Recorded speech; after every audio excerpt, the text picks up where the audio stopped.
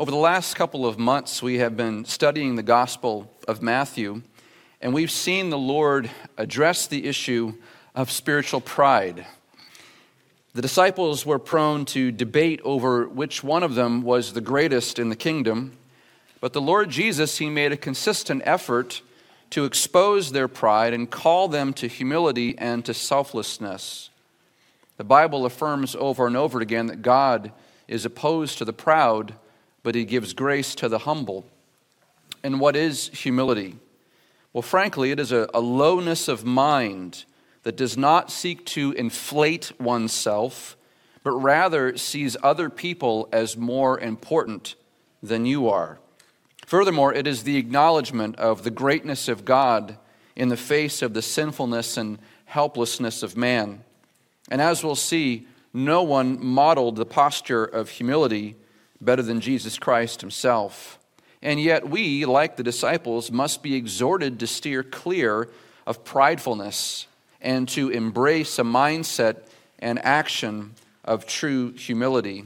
And so with that, let's turn our attention to Matthew chapter 20. And so if you want to open up your copy of Scripture to Matthew 20, continuing to work our way through this glorious gospel, two of Jesus' disciples have approached him. We saw this last time. They brought their mother along with them, asking Jesus if he would grant them the privilege of sitting on his right and on his left in the kingdom. And while he denied their request in verse 23, saying that only the Father could grant such an honor, he did not miss an opportunity to teach them on the nature of true greatness. So Matthew chapter 20, starting in verse 25, we'll go to verse 28.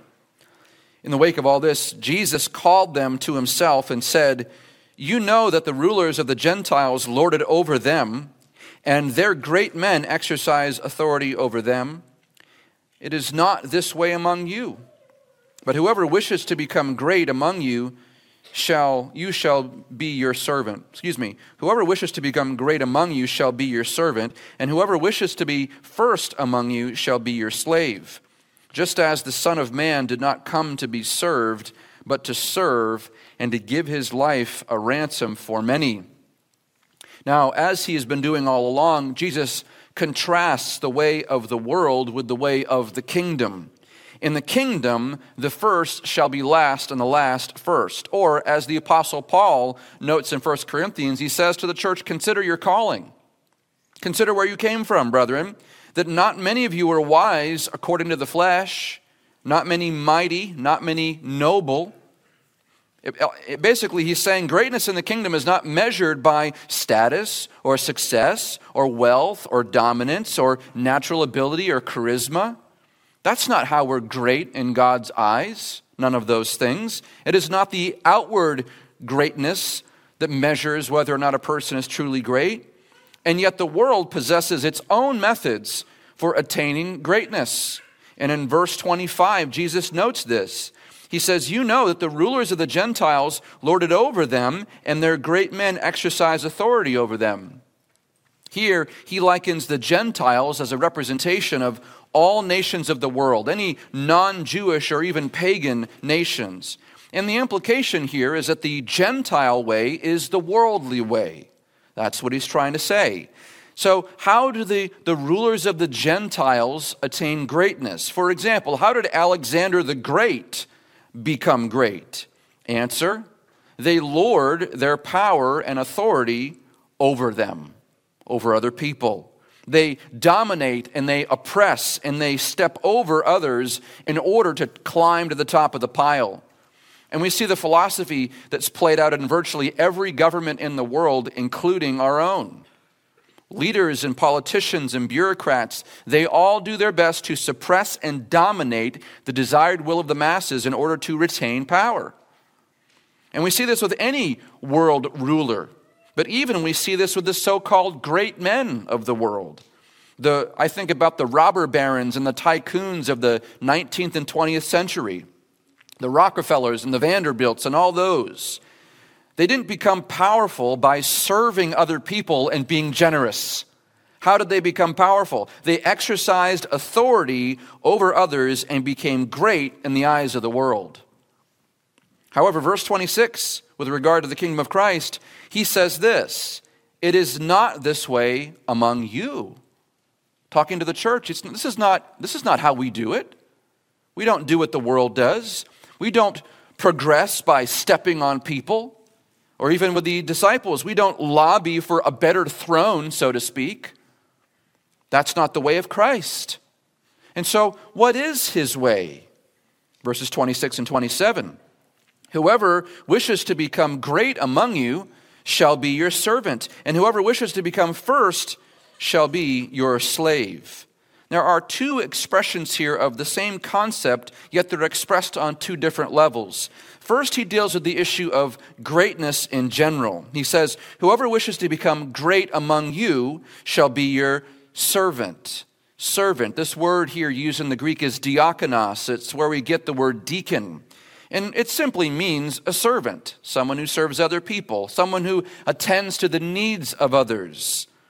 Frankly, this is the goal of every Christian. All of us should endeavor and desire to serve other people. That's not only for deacons. Deacon, a person who's a servant leader, who that's their specific charge to be over servant ministry. But all of us are called to serve. Galatians 5:13. "For you were called to freedom, brethren. Only do not turn your freedom into an opportunity for the flesh, but through love serve one another." Or 1 Peter 4:10. "As each of you has received a special gift," what do we do with our special gifts? Do we hoard them and hang on to them and use them for our own benefit? What does Peter say? He says, rather, employ it, the special gift, employ it in serving one another as good stewards of the manifold grace of God. So whatever God gives us in terms of gifts or privileges or blessings or whatever benefit we have that we've been given by God, we are called and commanded to employ what we have received by God in the special service of other people. And so service should be a constant devotion for us in the Christian life. And yet here, Jesus predicates it on the desire to become great. Now, at first glance, you could look at this and say, well, it almost looks like service is the price of greatness, as if it were a transaction. If you want to be great, just serve people and then you'll be deemed to be great. But that's not how Jesus is talking about this in the context here. Because remember, we're called to be humble. We're called to be humble. And humble people don't crave greatness. We don't desire it. We don't chase after prestige and accolades and status. No, humble people are humble in mind and in heart. We read even Paul's heart in 1 Thessalonians chapter 2 when he talks to the church. He says, "For we never came to you with flattering speech, as you know, nor with a pretext for greed, God is witness, nor do we seek glory from men," he says, "neither from you or from others, even though as apostles of Christ we might have asserted our authority. We could have come to you," he says, "we could have come to all of you as apostles of Jesus Christ, ambassadors of the kingdom of heaven, and we could have demanded some level of honor or prestige among you." He says, but we didn't do that. Verse 7, he says, "But instead we proved to be gentle among you, as a nursing mother tenderly cares for her own children." Because that's the Christian way. That's the way of Christ. Gentleness and tenderness and serving others in love.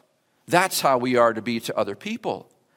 And yet, if pride begins to rear its ugly head and you begin to desire greatness, if that creeps into your wants and your desires and you can feel it coming on, I want someone to notice what I'm doing, then Jesus prescribes a method to humble your ego. Here it is. Become a servant. You want to be great? Serve faithfully. Verse 27, he says, "And whoever wishes to become first among you shall be your slave." He intensifies the lesson here. He goes a little farther. See, now it's not just greatness in general. He's not talking about general greatness. Now he says, whoever wishes to be first among you. He's not talking about greatness anymore. Now he's talking about preeminence. He's talking about the greatest. Number one. What is the prescription here? They must become lower than a diakonos, a servant. Instead, they must become a doulos, a slave. This is the lowest position in Roman society at that time. A slave is one who is owned by the master and serves only the needs of the master and has no expressed will of their own. Interestingly enough, the Bible actually calls all people slaves. In Romans 6, teaches us that every single person is either a slave to sin or a slave of righteousness. And as Christians, he says, having been freed from sin, verse 18, we now have become slaves of righteousness and thereby slaves of God. So if you're a Christian, you're a slave of God, a slave of righteousness. And yet the notion of slavery in service of other people, it seems like a strange thing to us, especially considering our own American heritage. The word sounds unconscionable, doesn't it? But Jesus illustrates here this complete devotion of selfless service for the good of other people. It's when you consider the welfare of others to be of the highest priority, even at great cost to yourself. This is what Jesus meant when he said in John 15:13, "Greater love has no one than this, that one would lay down his life for his friends." You want to have no greater love in the entire world than give yourself completely for someone else. That's the greatest love. This is true and ultimate greatness manifested in fully committed service. Of course, we bristle at this notion, don't we? Deliberate slavery, selfless service, a dying to self. Who would do such a thing? Well, Jesus did. Look at verse 28. Verse 28. He says, "Just as the Son of Man did not come to be served, but to serve, and to give his life as a ransom for many." The gospel record in many places includes statements like this. The Lord in many places gives reasons for why he came to earth. Now, all of them point to one overarching mission, but they're expressed in various different emphases. So, for example, in Luke 19:10, Jesus says, "For the Son of Man has come to seek and to save that which was lost." He says, this is why I came. I came to seek and save. The emphasis here is on a saving and a rescuing mission. So we ask the question, why did Jesus come to earth? He says in Luke 19:10, for salvation. Then John 10:10, whereas false shepherds and thieves come only to kill and destroy God's people, he says, I have come that they might have life and have it abundantly. So there he's talking about his life-giving mission. What about his prophetic and revelatory ministry? After all, Jesus is called the divine word. We read about this in John chapter 18 when he's talking to Pontius Pilate. Pilate asks him if he's a king, and Jesus says to him, you say correctly that I am a king. And then he says this, for this I have been born, and for this I have come into the world to testify to the truth. And everyone who is of the truth hears my voice. And so Jesus has come with God's life-giving and truthful revelation.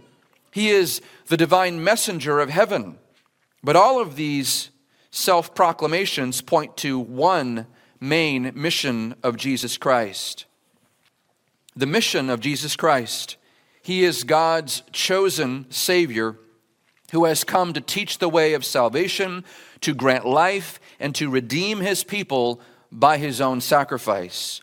Or as Paul notes in 1 Timothy 1:15, Christ Jesus came into the world to save sinners. That's why he came. And yet here in Matthew 20:28, which is actually a parallel of Mark 10:45, it brings the mission of Christ into a deeper level here.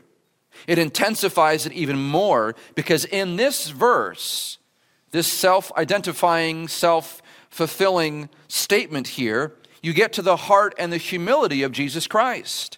Here, he typifies and demonstrates ultimate service, a glorious service that costs the life of the servant. But I want to look at this verse just in a couple of small pieces here. The verse itself, verse 28, Jesus says, just as, so it's likening to this principle of humility and service here, but he refers to himself as the Son of Man. We've seen this title a lot in the Gospel of Matthew. It's a messianic title that comes from Daniel chapter 7. The idea here being that in Daniel 7, the prophet himself sees this vision of heaven, and he sees the Lord God in heaven, and he calls him the Ancient of Days, and he's seated on the throne. And he's approached on the throne by, as Daniel says, one like a son of man. In other words, Daniel sees a human-like figure standing in heaven where no human belongs and approaching the throne of God, and the Son of Man approaches God, the Ancient of Days, and then the Lord God who's sitting on the throne gives the Son of Man dominion and glory and a kingdom. He is exalted on high.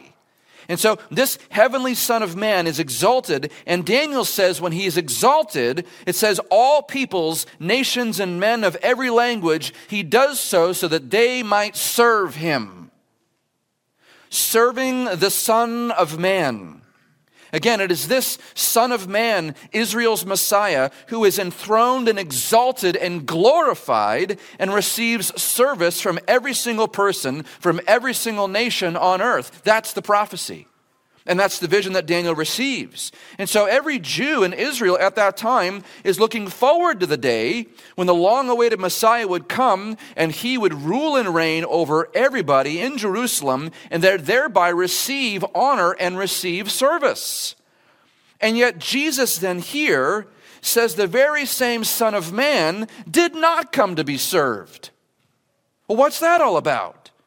Why would the Messiah, prophesied by Daniel, said to receive service, why would he come and not be served by his people?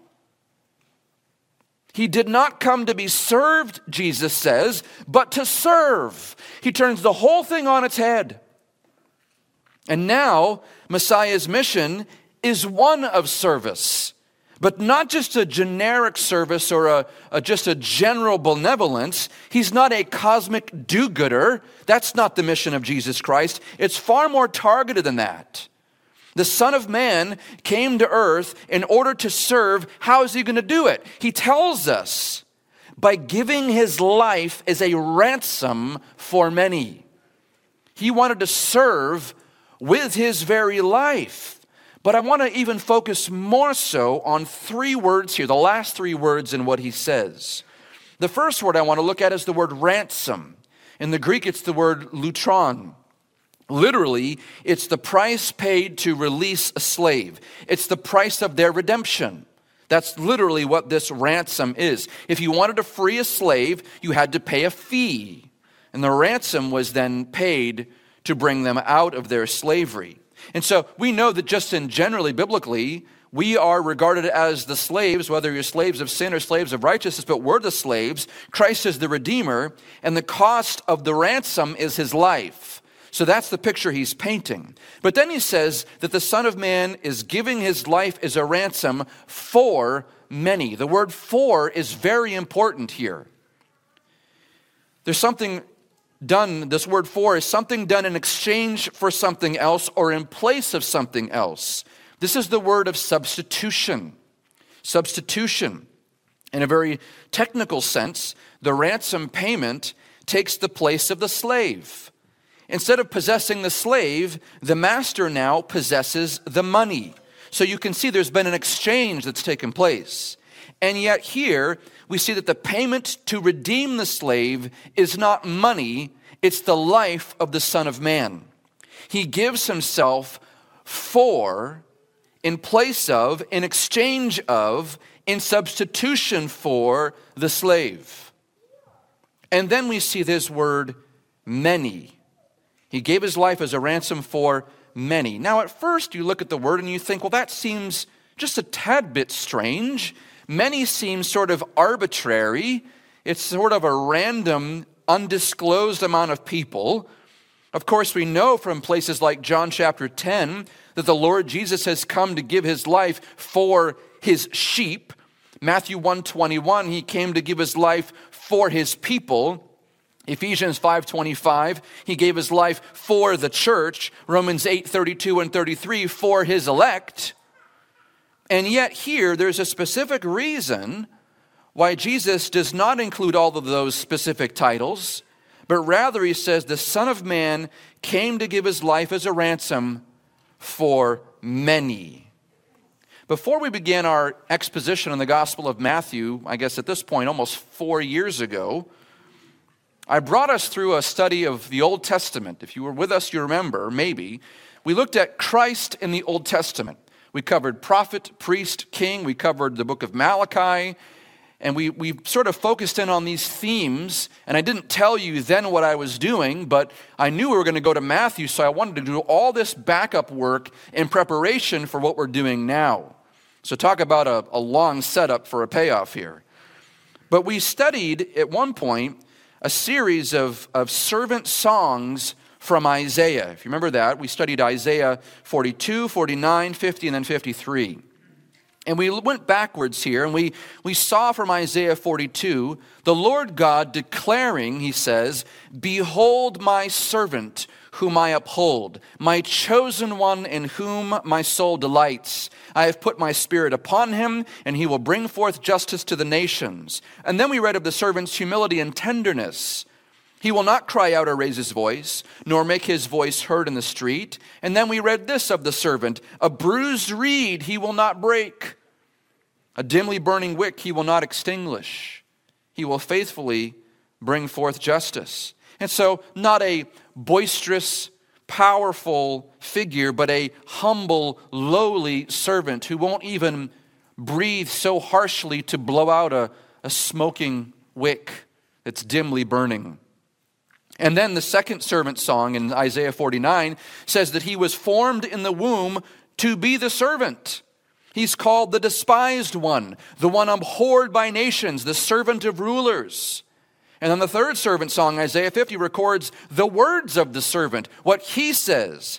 The servant says this: "I gave my back to those who strike me, my cheeks to those who pluck out the beard. I did not cover my face from humiliation and spitting, for the Lord God helps me, therefore I am not disgraced."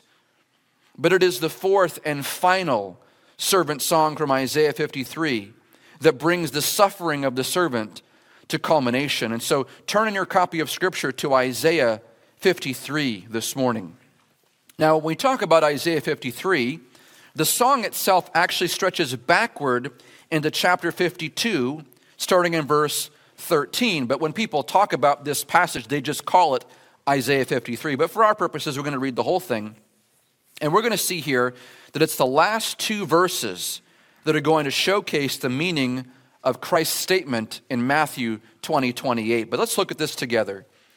Isaiah 52, starting in verse 13, this is the fourth and final servant song of Isaiah. "Behold, my servant will prosper. He will be high and lifted up and greatly exalted. Just as many were astonished at you, my people, so his appearance was marred more than any man, and his form more than the sons of men. Thus he will sprinkle many nations. Kings will shut their mouths on account of him. For what had not been told them, they will see, and what they had not heard, they will understand. Who has believed our message? And to whom has the arm of the Lord been revealed? For he grew up before him like a tender shoot, like a root out of parched ground. He has no stately form or majesty that we should look upon him, nor appearance that we should be attracted to him. He was despised and forsaken of men, a man of sorrows and acquainted with grief. And like one from whom men hide their face, he was despised, and we did not esteem him. Surely our griefs he himself bore, and our sorrows he carried. Yet we ourselves esteemed him stricken, smitten of God, and afflicted. But he was pierced through for our transgressions. He was crushed for our iniquities. The chastening for our well-being fell upon him, and by his scourging we are healed. All of us, like sheep, have gone astray. Each of us has turned to his own way. But the Lord has caused the iniquity of us all to fall on him. He was oppressed and he was afflicted, yet he did not open his mouth. Like a lamb that is led to the slaughter, and like a sheep that is silent before its shearers, so he did not open his mouth. By oppression and judgment he was taken away. And as for his generation, who considered that he was cut off of the land of the living for the transgression of my people, to whom the stroke was due?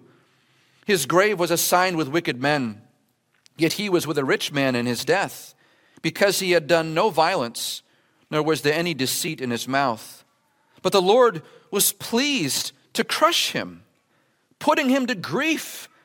If he would render himself as a guilt offering, he will see his offspring. He will prolong his days, and the good pleasure of the Lord will prosper in his hand.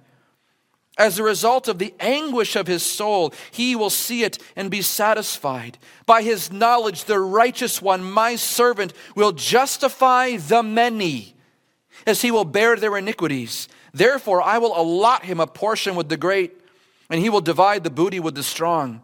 Because he poured out himself to death, and he was numbered with the transgressors. Yet he himself bore the sin of many and interceded for the transgressors. I want to note a few things as we recover from reading this word here. Again, the great deliverer of God's people is repeatedly called a servant. A servant. Remember, the Son of Man did not come to be served, but to serve. And so he, this suffering servant, the Son of Man, the Lord Jesus Christ, he is the great servant. We know this.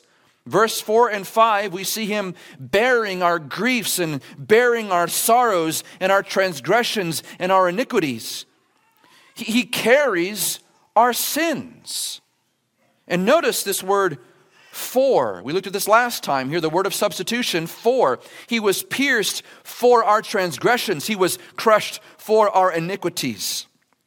He himself bore the sin of many. He interceded for the transgressors. Again, this language of substitution, of serving in the place of, in exchange for. The servant is giving up his life in the place of sinners. And then there's the designation of who he's giving his life for. This is where this word comes back again. Verse 11, my servant will justify the many. Verse 12, he himself bore the sin of many. The word is meant to be a connecting point between verse 28 in Matthew 20 and this exact spot right here. He's giving himself for the prophesied people of Isaiah 53. And who is this? Who is this many? It's the many numbers of sinners who are enslaved to their transgressions, who are dead in sins, who are in need of redemption. And it's our suffering servant who comes and lays down his life as a ransom to redeem them, to save them, to free them. And this is how the gospel works, my friends. Romans 6:20 says that we were all slaves of sin. Even further, Ephesians 2:1, dead in sins with no way of escape. And yet God sent a mediator, the Son of Man, the suffering servant, who, 1 Timothy 2:6 says, gave himself as a ransom for all. He sacrificed his own life on the cross, the righteous for the unrighteous. And when he did this, a ransom was paid to the offended party, and not to Satan, by the way, to God. It was paid to God, the one who is the offended party. And when the price was paid for our sins, we were bought back, purchased, redeemed, and set free. That's why Paul says in 1 Corinthians 6:20, you, beloved, are not your own. You don't belong to yourselves. You were bought with a price. Therefore, glorify God in your body. Because knowing this ought to produce humility and not pride.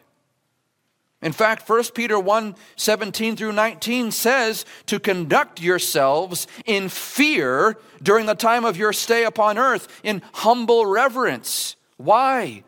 Knowing, he says, that you were not redeemed with perishable things like silver or gold from your futile way of life, inherited from your forefathers, but you, beloved, were redeemed with precious blood, as of a lamb unblemished and spotless, the blood of Christ.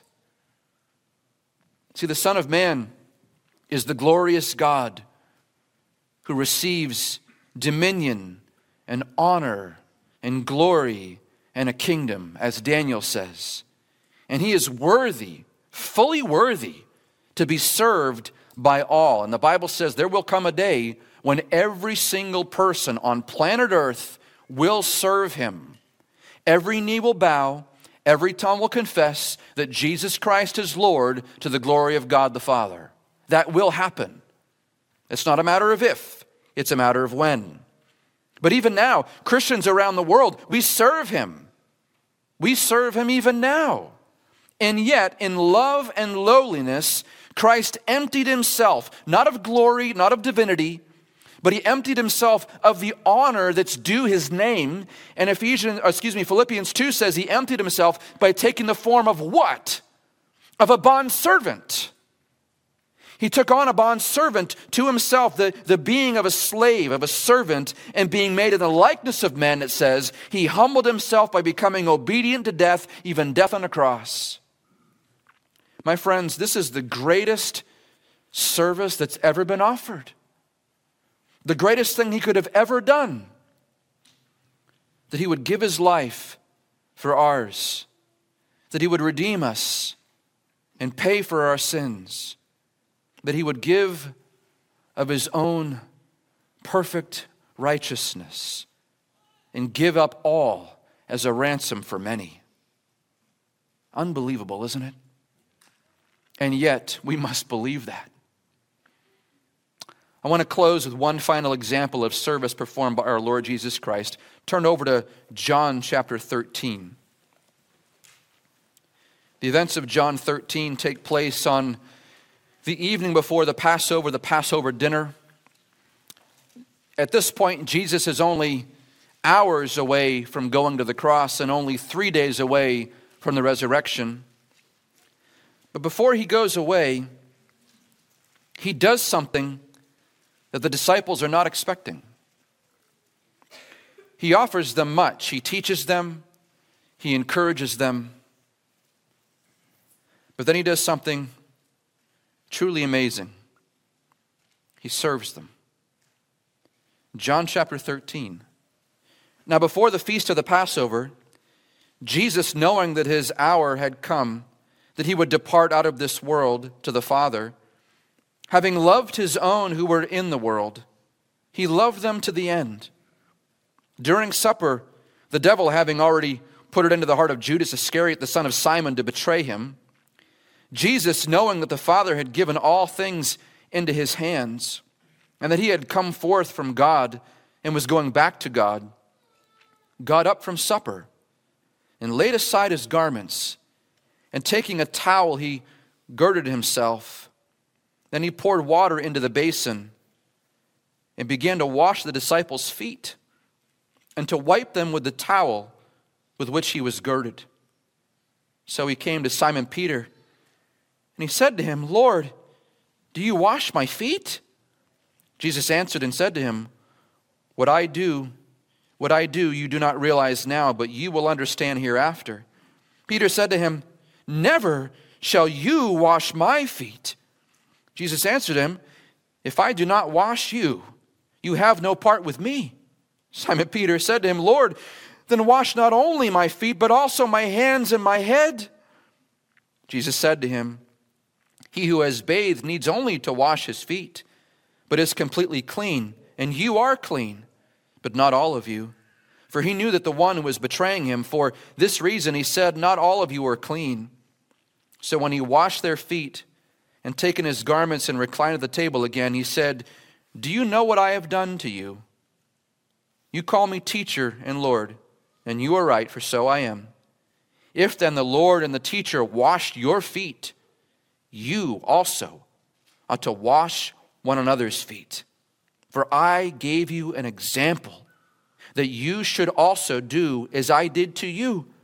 Truly I say to you, a slave is not greater than his master, nor is one who is sent greater than the one who sent him. If you know these things, you are blessed if you do them." these same men at the table who were arguing with one another over which one of them is the greatest. And they keep on arguing over and over. Matthew 18, they're arguing about it. Matthew 19, now Matthew 20, it's going to happen later too. Arguing which one of them is worthy of the most greatness and glory. And yet now, the Son of Man, the King of heaven, the suffering servant, kneels down and washes their feet. And in doing so, not only he puts on his own sacrificial heart on display, but he also models for them the kind of service that he expects from all of his followers, which extends, by the way, all to us, that we are to do the same thing. Whoever wishes to become great among you shall be your servant, and whoever wishes to be first among you shall be your slave. For the Son of Man did not come to be served, but to serve, and to give his life as a ransom for many. Let's pray. O Lord God, we are humbled by these words. We are humbled when we see this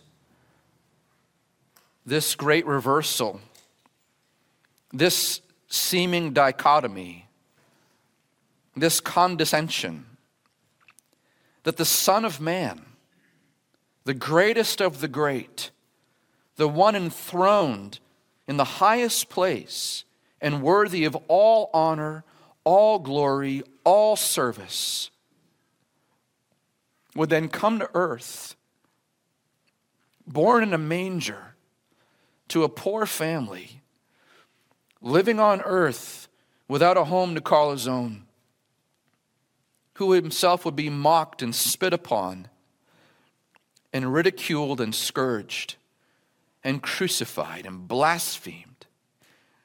One who would humble himself to the point of death, even death on a cross. And even when he was preparing his heart to go to the cross, he was not even thinking about himself. He thought of the disciples and washed their feet. Oh Lord, such a man, who is this? It is you, O Lord. You are the one who has served us. And yet in our pride and in our arrogance and in our selfishness, we exalt ourselves above other people. We think so greatly of ourselves. Lord, when we conceptualize this, it's hard not to feel ashamed. But I think that's your point, O Lord, that you desire that we would lower ourselves before other people and also humble ourselves before you. Did you not say, O Lord, that if we humble ourselves under the mighty hand of God at the right time, we'll be exalted? Will you not exalt the lowly, O Lord? And yet, why do we worry about that?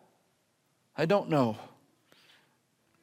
But Lord, we know that you are so great and so mighty that you would come and give your life on the cross, and that all sinners everywhere who would repent, cast off their sins, confess them to you, you would not only forgive them, but you would bear their iniquities on yourself.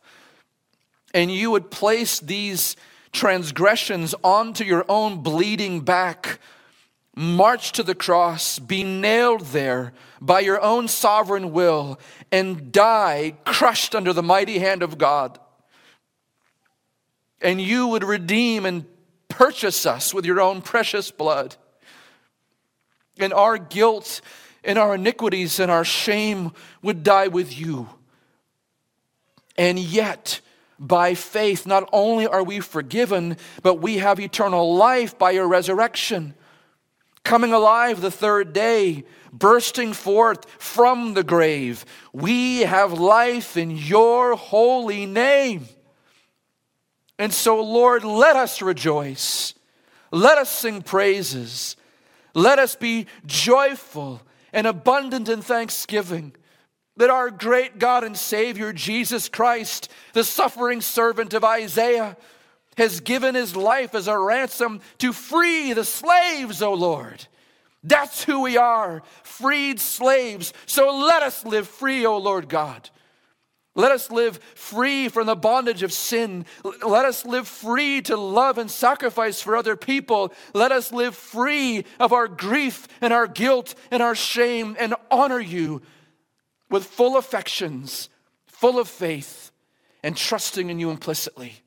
Oh Lord, let us worship you in spirit and truth.